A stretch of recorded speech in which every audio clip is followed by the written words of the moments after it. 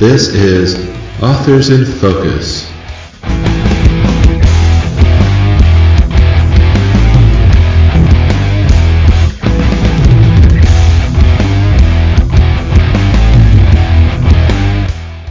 Welcome back to the Authors in Focus podcast. Today we've got a very special guest that I'm looking very forward to interviewing. We have James L. Nelson, historical author, maritime author of the Norseman saga, the Isaac Biddlecombe books. His newest series is called Blood, Steel, and Empire. He also wrote a book that I'm really looking forward to talking to him about called The Only Life That Mattered, about Jack Rackham and Anne Bonny, which there's a lot of stuff out there about those characters.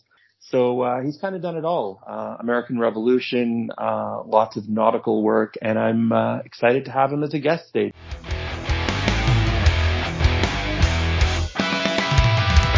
James, how you doing? I'm doing well. Glad to be here. Excellent. How's everything going right now for you?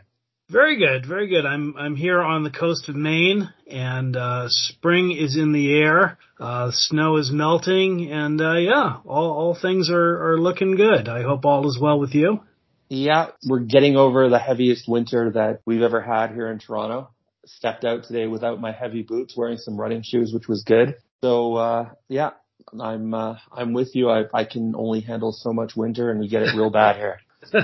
So I got a lot of things to talk to you about today, but I want to start, before we get into talking more about your writing, with a question that I ask all our guests, and I think your answer for this would be quite interesting. So if you could have a drink with any author, living or dead, who would it be and why? Oh boy, that is a tough one. There's a lot of choices. I guess from a literary standpoint, my first choice would be Joseph Conrad. He's an author that I admire greatly. You know, here's a man whose first language wasn't even English, and he can write so incredibly. And of course, he was a merchant captain in Sail and Steam, which I find fascinating. So certainly Joseph Conrad. In terms of actually having a good time, I would say probably Ernest Hemingway, an author I also admire very much. I've read just about everything he's written, and I think it'd be a lot of fun to have a drink with. Probably Jack London, along the same lines, just in terms of a fun guy to party with. Yeah, no, definitely. I mean, I've spent a lot of time working as a publisher and publicist for speculative fiction, fantasy, science fiction authors. Read a lot of historical fiction, and obviously my first love is classic literature. So I've read all that stuff. I actually went through a completist period with Hemingway where I read all of his books right up until, trying to remember the name of the book that he wrote right at the end about the bullfighting. Oh. Is it Movable Feast? I don't Yeah, know. or One of the very last books. Anyway, I've read them all. Actually, I'm a big James Joyce fan as well, and both of their accounts have said that they used to go out and drink together, and Joyce, who was a sickly guy, skinny, sickly guy all his life, would basically just rip on people and try to be funny, and then when they would come after him, he would hide behind Hemingway and say, Ernest, go get him. And, wow, that would be a party to join, all right. Yeah, so I always admired Hemingway. Tragic story, but definitely an amazing writer. And they don't warn you about The Sun Also Rises. For sure, when I think about the most miserable, decrepit, saddest books I've ever read, that one is definitely up there. And I read it right around the time that we were about to have our first child as well. So. Oh boy. It was rough. But anyway, James, let's get into your writing. What I'd like to know, because you're quite prolific and you've been writing for a long time, and you've also done a lot of other things, which I'd like to talk to you about, including your work on ships and stuff like that. The big project you're working on now. But when did you know you wanted to be a writer, to the sense that you kind of had that buzz that said, I'm going to publish books and this is what I'm going to do for the rest of my life? Well, it's definitely been a long, strange trip. And, you hear a lot of writers talk about how they knew from an early age they wanted to be a writer. Say, oh, I was 5, I was writing short stories, and I always knew this is what I wanted to do. And I really wasn't like that. I did not, as a young kid, think that I wanted to be a writer. It was really ships in the sea that were the most fascinating thing to me. That was what really drew me. My father was an English professor. My mother taught English in high school, so I always had that literary tradition in my family. So that was always sort of there in the back burner. But I had a lot of wanderlust, a lot of desire for adventures, and the thought of just sort of sitting at a desk and writing did not appeal to me. When I was in high school, I got involved in radio, and that led to an interest in television and filmmaking. And I decided I wanted to be a big-time film director. So I went to film school at UCLA, and while I was there, I came to learn that writing screenplays was really the best entree into the film industry. So that started getting the writing thing going in my head. And I started writing screenplays very, very badly and with no success whatsoever. But it sort of got the writing bug going. And at about the same time, I read, talk about Ernest Hemingway, I read Carlos Baker's biography of Hemingway. I was really struck by the way Hemingway lived his life and the adventures that he had. And so that really sort of got in there too and added to the whole mix. So I graduated from UCLA, spent about 2 years in Los Angeles working in the television industry. But, the wanderlust was still there, the desire to get out and do something. And I couldn't stand just sort of being in the city working at a 9 to 5 anymore. So I ran away to sea then and spent a number of years working on sailing ships. And it was during that time that I started thinking more and more about writing, thinking, gee, it'd be a lot easier to write about sailing than actually doing it. So that was part of it. Then I turned 30 and decided it was time to get serious with my life. This was 1991. And of course, my idea of getting serious is to become a full-time novelist, which is, hardly a serious sort of way to approach life. But it actually worked out better than I thought it would. So it really wasn't until I was about 30 that I made the conscious decision that I am now going to be a writer, which I know is pretty late for most writers, but that was the odd journey that I took. Yeah, well, I don't know. I mean, I'm 44 and I actually just started writing last year, actually 2 years ago when COVID hit, and I had been working with writers and I realized that, I've always, through writing songs or writing, poetry and stuff all my life, I've always been a writer, but I've never been the type of writer that felt confident enough to actually put words down on a page and try to write a book. I actually found a co-writer and, we've put out like a number of short books over the last couple of years. So, I mean, to me, 30 is like, if I feel like I could have had a lot of, if I had started then. One of the things that I found really interesting is when you mentioned that you decided that you wanted to go out to sea and work on ships.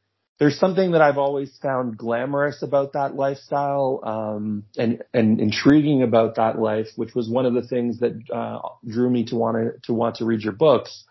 What does it actually mean when you say you went out to work at sea? What were you actually doing? What was your life like at that time? And how much of that did you actually bring to the books that you wrote? Excellent question. And it certainly is pivotal to everything that I've done since. As I said, ships in the sea were always my passion. Even as a little boy, I read books about sailing ships and I had big picture books of sailing ships. And I dragged my parents to every sailing ship and every maritime museum that I could. It was always been my passion, and it sort of got shoved aside when I got into filmmaking. But when I was at UCLA, I started sailing with the yacht club, the college yacht club, and more that love of sailing sort of reawakened. And after I graduated and got a real job, I actually bought a sailboat and I was living on board in Los Angeles while I was working. But more and more was sort of focused on sailing and interested in pursuing that. About that time, I read in the local paper that this tall ship, if you will, the sailing ship, was coming into Marina del Rey where I lived. It was a replica of Sir Francis Drake's ship, the Golden Hind, the original built in 1577. And they mentioned in the article that the ship was looking for crew. And I thought, wow, this is what I've always wanted to do. I've always wanted to be a crew member on a sailing ship like this. So the ship came in to port, and I took a long lunch break and went down and watched her come in, and went in the next day and applied for a job, and they hired me. And what the job entailed, the ship was really sort of a floating museum. So we would come into port and we'd open up to the public. They would tour the ship. We'd be there to answer questions. We did a lot of school programs. Schools would bring their classrooms down and we'd tour them through the ship and teach them about the history of the Golden Hind and Sir Francis Drake and the Elizabethan Sea Dogs. And then we would, sail from port to port. So we sailed from Los Angeles down to San Diego, and then and this was the one of the most attractive things. We sailed through the Panama Canal up to Texas, and then continued on port to port in Texas. So that was the sort of thing that we did on the Hind. After that, my intention when I joined the Golden Hind was to spend about 6 months on the ship and sort of get my sailing yayas out and get this adventure out of me, and then come back and resume my career in the television industry. So instead of being gone for 6 months, I was gone for a year. I left the ship and came back to LA and sold everything and moved on to the next ship up in Washington State. It was a ship called the Lady Washington that was just being built, and I worked on her for a year or so, and then joined another ship on the East Coast, the HMS Rose, which is currently in San Diego. She was purchased by 20th Century Fox to play Surprise in the ship in the movie Master and Commander. That was after my time. But I served on board Rose for a couple of years, and we were also a floating museum. We did sail training and that sort of thing. So, yeah, it was a terrific life. It was absolutely wonderful. But it's a life for someone, in their 20s with no ties. And when I turned 30, I came to a point, I was ready to sit for my captain's license, and I really had to make a decision. Either I was going to keep sailing or I was going to give it up and pursue writing, which was starting to become a bigger thing in my mind. And ultimately I decided to give up sailing and start writing. Right. And with the writing, it allowed you to really get into these big, big stories, like these big nautical stories that probably were some of those influences that led you to want to live that life in the first place. Yes, absolutely. Horatio Hornblower probably had more to do with the way my life turned out than anything. So you've written a lot of books that take place at sea, like the Biddlecombe books, obviously. And then I'm reading the Norseman books, and there's a lot of, you've got the Longships, and you've got a lot of, those books are, cross different terrain, obviously, and deal with big battles and stuff like that. But there's an element of nautical adventure in those books as well. The one that interested me, that I actually just started reading as well, is The Only Life That Mattered, because, Rackham and Anne Bonny, I've always been interested in that story. And so what inspired you to do a take on those figures? Right. Well, yeah, and for any of your listeners who might not be familiar with them, Anne Bonny was a woman pirate, one of the few documented women who sailed with the pirates, sailed with Calico Jack Rackham. And I guess actually it was my wife who I met on board the Golden Hind. She was also a deckhand. She was the one who first told me the story about Calico Jack and Anne Bonny and Mary Read. Don't forget Mary Read, because she's a big part of the story too. So, it is an absolutely intriguing story. Certainly even, at the time in 1720, people were astounded at this woman who dressed up like a man and went sailing with the pirates. So it was always sort of in the back of my mind. And, I'm not sure what finally moved me to write a story about it. I suspect that it's something that had been kicking around in my mind for years. It's one of these things that sort of sits there on a subconscious level, and every once in a while will come percolating up, and you'll think about it and think, wow, that's a story that really needs to be told. So yeah, I think that was sort of it. And as I started writing more maritime fiction and becoming more interested in the subject of piracy, which had not been a big interest of mine earlier, I think it sort of all coalesced into that book. Now, did you watch Black Sails? I have watched some episodes of it. I have not watched a lot, but I liked what I saw. Yeah, it was really cool. Actually, it was right around the time that I watched Black Sails. Was a similar time period that I had been going through the O'Brien books, like just plowing through them. Now it's a very different. I love Master and Commander when it came out, but I read the books a lot later. And obviously, you're looking at two very, very different interpretations and perspectives of life at sea. But Yes. both I found very very intriguing, and I like the whole idea of getting into the minds of these people and what it was like to live that life. And there have been some really cool interpretations, which is why this book really interested me, because I'm a really big fan of of the way you write characters. Like, for example, Thorgrim is a very three-dimensional character. Thank you. Thorgrim, for the listeners, is the main character of the Norseman saga, which is 10 or 11 books now? 10 to start number 11. Starting number 11. The main character is a Viking named Thorgrim, who has two very different sides of his personality, but he's a very three-dimensional character, and you get to see, the love that he has for his son, the compassion that he has for his crew, and you get to see him as a leader, and you also get to see him as somebody that you really don't want to mess around with. So I thought it would be interesting to see how you get into the heads of these characters, these pirate characters that are famous.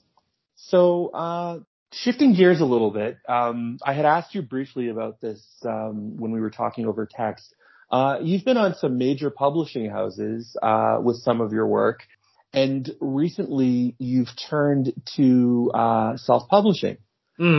So I want to know a little bit more about that, because I know that it's a very different experience. I work with a lot of self-publishers, and I've been around the world of self-publishing a lot.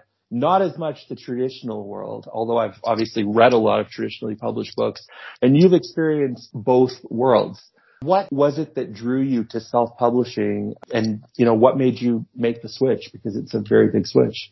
Sure, absolutely. And, we call it indie publishing, because self-publishing is so, so frowned upon.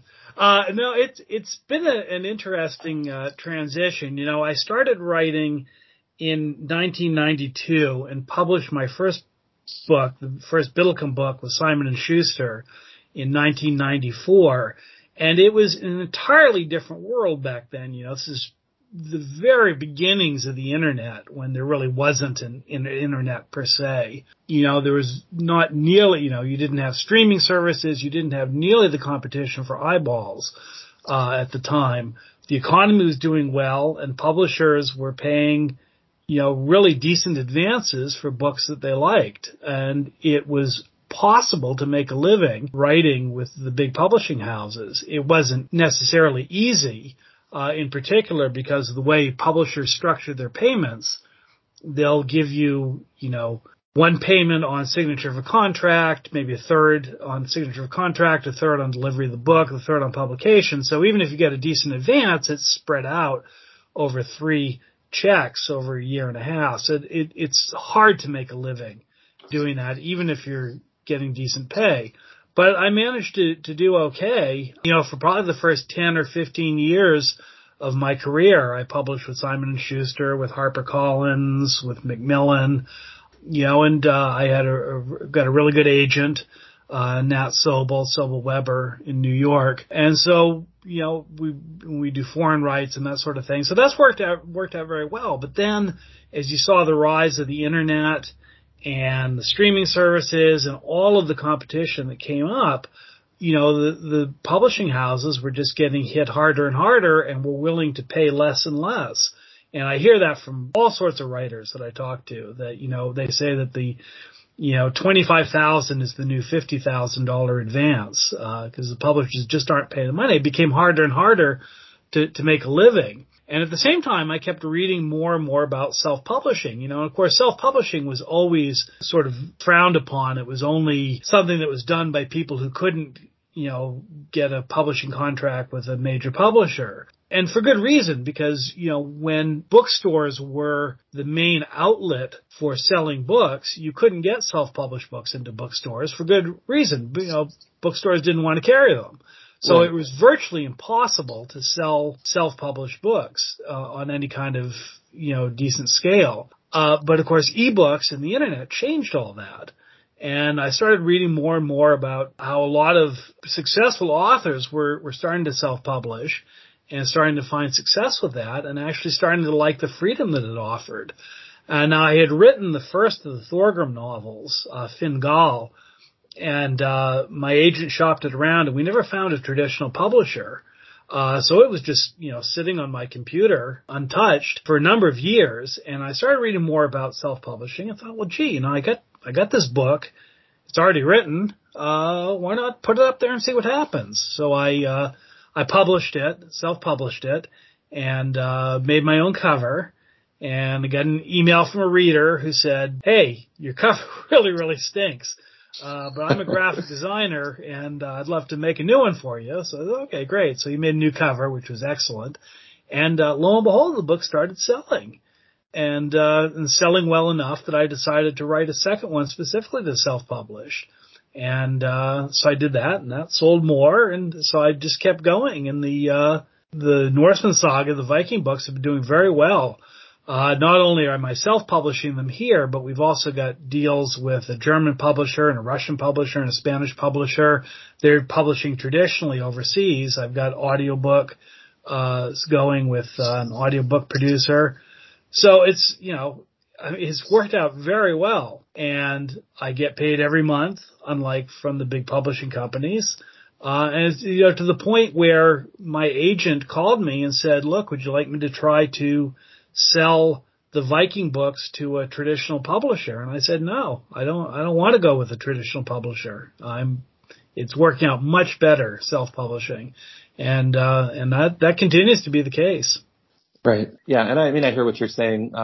There has been a stigma to indie publishing and self-publishing, that the quality of the books isn't going to be the same, that the editing isn't going to be the same. And it's for the high quality self-publishers to sort of, break that stigma down and prove, that that's not the case. Yeah, no, you're right. And because self-publishing is so doable now, you're getting even more crap out there than you used to. So you're starting to sort of see how, it's starting to sift out as far as how these books are, selected, how people winnow out the crap from the good books.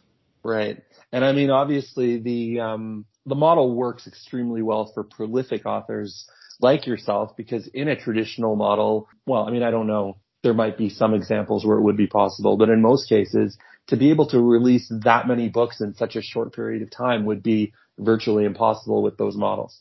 Yes, absolutely. And in fact, the publishers for, most of the history of publishing had this idea that readers were only going to buy one book a year from a writer, which is absolutely absurd.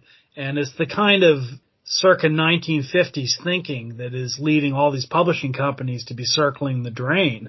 If readers like a writer, they'll buy their books when they come out. I don't have people telling me they want to wait a year for the next one. I have them emailing me asking, when's the next book coming out? I just finished the last one. When's the next one coming out? Yeah. No, exactly. I'm writing as fast as I can. Exactly. Especially with ebooks, because ebooks are, compared to print books, relatively a little bit more inexpensive. Right. And because it's so easy. To have to go to a bookstore, there's like a guilt factor. You go and you have to actually go up to the front and you buy it. It's really easy with the point and click. Yes. For readers to just be able to kind of like obsessively binge read their favorite authors, which is Absolutely. something that, I'm very guilty of as well. And that's the yet another place where the traditional publishers absolutely fail, because they're selling their ebooks for $14, $15 a title, and people are wondering, why am I spending this much for an electronic download? I sell my books for about $4 or $5, and people who have not heard of me are a lot more willing to take a risk at that price point. And if they like what they read, then they keep buying. Definitely. James, I'd like to talk a little bit about Blood, Steel, and Empire, which is your newest series. I'm going to ask at the end. I'll tell you to let everybody know where they can find you, because there's so much material out there, and you can explore there.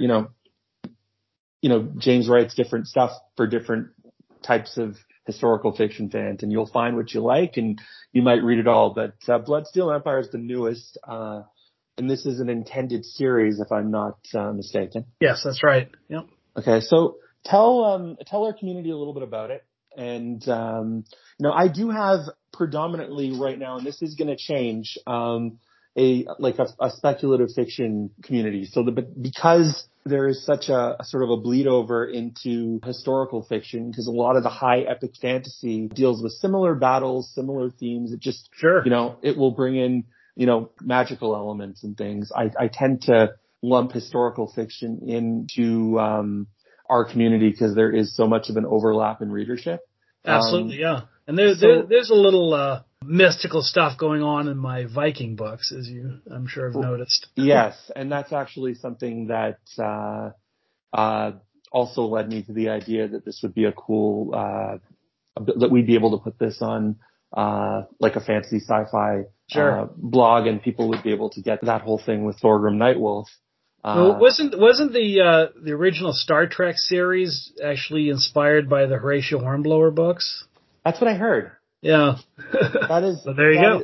That is what I heard. So, let's tell everybody about this newest series. Yeah. I know it's always when you've been writing, ongoing series for a long time, and then you try something completely different. That's always, exciting for authors. So tell everybody a little bit about this one and how it's different and why they dig it.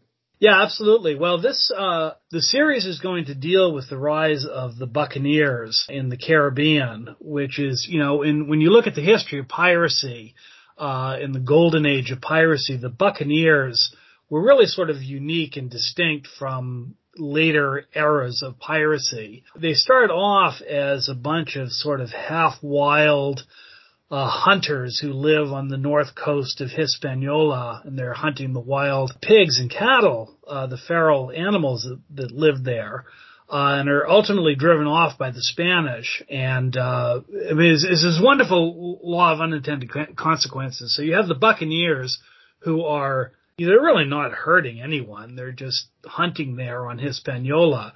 But the Spanish can't stand any kind of interlopers into the Spanish Empire. So they drive them off and deprive them of their livelihood as hunters. So now you've got these really savage guys, violent guys, who have nothing else to do but go out pirating. And of course, they really, really hate the Spanish now. So the Spanish, you create this enemy out of sort of thin air. So the Buccaneer Coast follows Jean-Paul Leboeuf, who is a French hunter on Hispaniola in the very early days of the Buccaneers. And we see him as a hunter there on the north coast, ultimately getting driven out of Hispaniola, and they'll end up in Tortuga.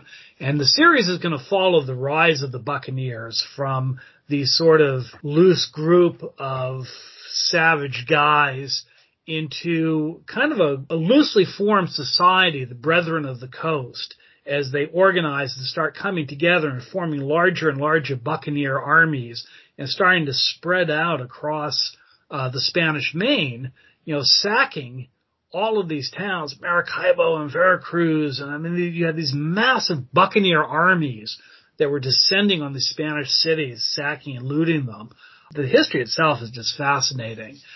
So we're going to follow Leboeuf as he goes from this position as a hunter to becoming a leader of the Buccaneers. And of course, he's got lots of hidden secrets and, backstory and all of that, and lots of intrigue and lots of fighting and all that stuff that makes life so worth living.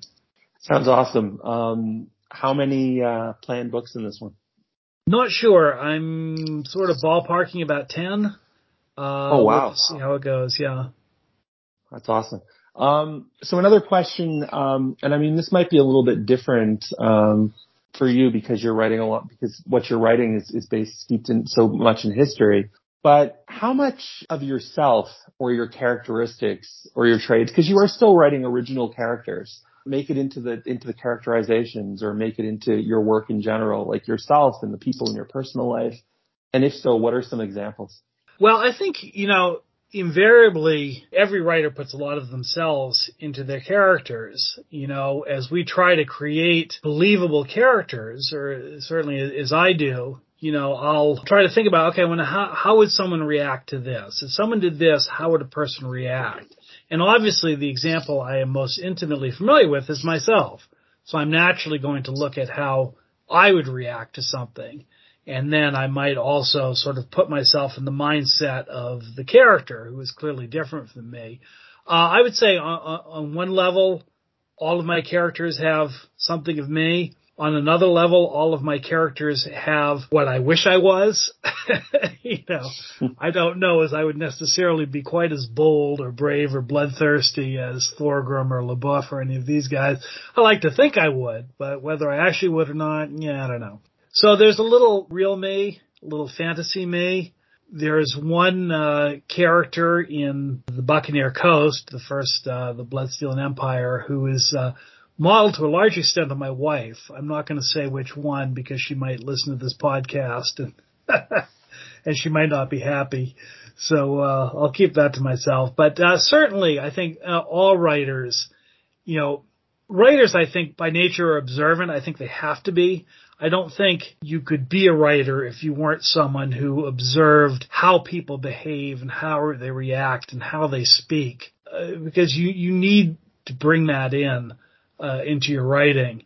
You know, I don't think you necessarily hear a writer say, well, I don't understand how, you know, what do people think? I don't understand that. You know, I think you have to understand it because it's what writing is all about, creating realistic characters. So yes, a lot of me, a lot of the people around me, some drawn directly from them, from people I know, some, you know, amalgams of a bunch of different people. Right. No, I had to ask because as a writer, I've often considered myself to be somewhat narcissistic in the sense that I write satirical fiction. Mm-hmm. And every character is basically like some type of avatar of me, and every female lead is some type of avatar of my wife. And on top of that, not to get even more confusing, but we've got the main characters that are avatars of my wife and I, and then I bring myself in as literal me. Oh, really? As well, kind of like in a similar manner to like what Stephen King did with The Dark Tower. I don't know if you're familiar with with that breaking the fourth wall move. And one of the things I've been trying to do is challenge myself to write from a different perspective. So I'm actually writing from a female character's perspective who is very different than other females in my life. Just as an exercise to try and challenge myself and get out of that so much me going into everything. Excellent. Yeah, I remember I had one character in a Civil War novel that I wrote who was a painter. And it happened that my editor at HarperCollins was also a painter. And he liked the way I portrayed his character and his painting. And he said, how do you know what it's like to be a painter? And I said, the same way I know what it's like to be a woman. I just sort of, you know, try to put myself in that mindset and go from there. Right. Like I've heard a lot of people say, like when I've pondered, you know, male writers that have written such incredibly realistic female characters, and I've thought, how do you do it? And I've often asked them, and a lot of the answers are very similar. And it's that I don't really necessarily think I'm writing a woman. I just think I'm writing a person, and I'm observing, and I'm saying, well, how would this person react to this situation? And I put it into the writing. And that's what I'm trying to work on right now as well. So what's next? So if we look into the lens of, I don't know, you probably get asked this question a lot, but like the next year to year and a half, like for a prolific author like yourself, what can readers look forward to? Well, I think right now my focus is going to be the Viking novels and the Buccaneer novels. I'm pretty happy with where those two series are. The Norseman saga, there are 10 books in that. I'm about to start number 11 with Thorgrim and his band, who've been, they started off raiding in Ireland, and they've been trying to get back to Norway for, you know, about 10 books now. And here, this special announcement, I will say it here first. I have not said this to anyone else other than my wife. But I think what I'm going to do with that series is wrap it up after another 2 books or so. But because people really like the Viking books, Thorgrim has got a son, Harold, who's with him, and he has another son, Odd, back in Norway. And I think I'm going to wrap up the Thorgrim series and actually start a new series with his 2 sons going out together, going a Viking. And I think that has potential to be a lot of fun because you've got these 2 brothers, who are trying to share command of a Viking fleet. And of course, so you've got all the sibling stuff going on there, and then the older brother, younger brother dynamic. And I want to get them down in some Viking history that really hasn't been explored much in fiction. But, these guys went down into the Iberian Peninsula. They went into the Mediterranean. They got to Constantinople. Just unbelievable reach that these Vikings had. So I want to start exploring some of that history. I think it could be absolutely fascinating. So I envision that for the Viking series. And for the Buccaneers, as I said, the end of the first book had them heading off to Tortuga, which became the center of Buccaneer activity for a while and really where this Buccaneer society started to grow. So we'll see LeBoeuf there starting to gain his place as a leader in the Buccaneer community and starting to organize these larger Buccaneer armies going out and sacking Spanish cities. So I think between those 2, that should keep me occupied for a little while, certainly. Well, you will definitely be taking my money, and thanks. I'll take it. And I would imagine by the sounds of that, many others. That sounds amazing. I love the Norseman saga for people that are listening.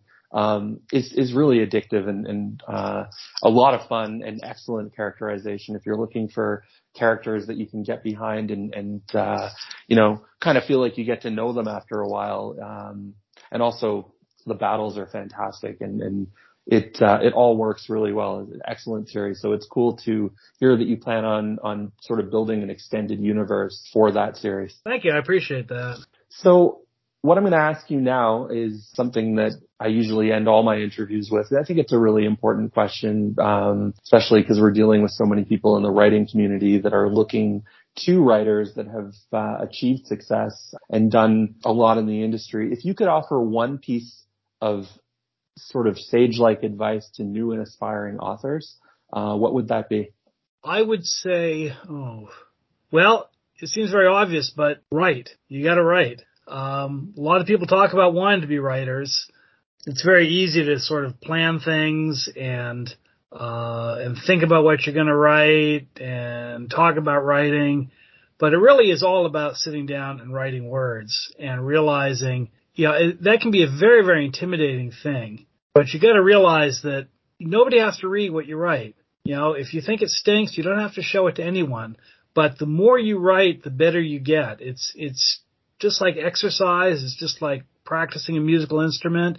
You just have to sit down and do it ultimately. And that I think it seems so blatantly obvious, but I think it's also a hurdle that a lot of people have a hard time getting over. So I would say, number one, just write and write consistently. Totally. I mean, I think a lot of people get really off-put by writing routines and kind of the peer pressure of, I wrote 7,000 words today. Oh, well, I could only write like 1,000 words today. So there's like a judgment that goes into this whole creative process. And I think creative people in general often have a tendency to be hard on themselves about things like this. So I'll add the kind of you do you kind of thing. Like it's better to do it, like you said, than to give in or submit to that type of peer pressure feeling. Yes. Absolutely. Absolutely. People often have a hard time finishing something because when you finish something and you say, I'm done, then essentially you're saying, this is as good as I can do. And if it sucks, that's as good as I can do. So, I'll see people who keep fiddling with stuff and changing it and editing it. And, at a certain point, you just have to take the risk to your ego and just say, this is it. I'm done. Yeah, totally. And there will always be things that will come out. Like, right when you decide to put it up, especially if you're putting it out yourself, you'll read it and you're like, I'm not going to read this anymore. And then you'll decide to read it because your book's out, and then you'll notice like a typo that you're not, like the weirdest one. Like, how did I possibly miss this? There's always going to be something. So I think it's really important to be like, okay, once you get to a certain point where you think you got it, even in major traditionally published novels, you're going to find the odd typo or you're going to find the odd quotation mark unclosed or something Oh, like sure. that. I think just knowing when that's the last time your eyes are going to look at this thing before it goes out is also really important. Yes, I quite agree. Absolutely. So James, tell everybody where they can find you online. Oh, I didn't get a chance. I wanted to ask you about your new project that you're working on with the ships as well. But I guess when you're talking about where people can find you online, you can expand on that a little bit too. Sure. Absolutely. Well, if anyone wants to know about me and my books, my website is www.jameslnelson.com. And I also have an author page on Amazon that's got all my books listed. So those would be the best places to find out about me and my books and contact me through the website if someone wanted to contact me. Yeah, the project that I'm working on now when I'm not writing is called Maine's First Ship. And we're building a replica of a sailing ship that was built here on the coast of Maine in 1607, a ship called Virginia. If someone wants to find out more about that, they can search for Maine's First Ship. And we've got quite a nice website set up. We'll be launching in June, and I'm the lead rigger on the project. It's very exciting. It's nice to I spend most of my time sitting in my office in front of my computer. It's nice to strap on the old rigging tools and get back to playing with tar and rope and all that good stuff. It just keeps me grounded in the maritime world. Will you be out at sea at all for this project, or once this thing comes to head, or is it strictly like a replica kind of landed ship situation? We'll definitely be sailing, probably along the coast of Maine. That sort of has to be determined. We'll definitely, we'll be out there doing sea trials and shakedown and all that. And then we'll definitely be traveling around the coast of Maine. A few years ago, my wife and I also bought a sailboat. Again, getting back to our roots, because we both started off sailing our own yachts, our own sailboats, before we started working on traditional sailing ships. So we're getting back to that and getting more into cruising sailing. And every winter, Florida just sounds better and better, living aboard in St. Augustine. So one of these days we may actually do it. Awesome. Well, the project sounds amazing. Best of luck with that. And also, of course, all your books and your future writing endeavors. It's been excellent talking to you today. Well, it's been great talking to you. Thank you so much. I appreciate it. Okay, James. Take care. You too. Bye.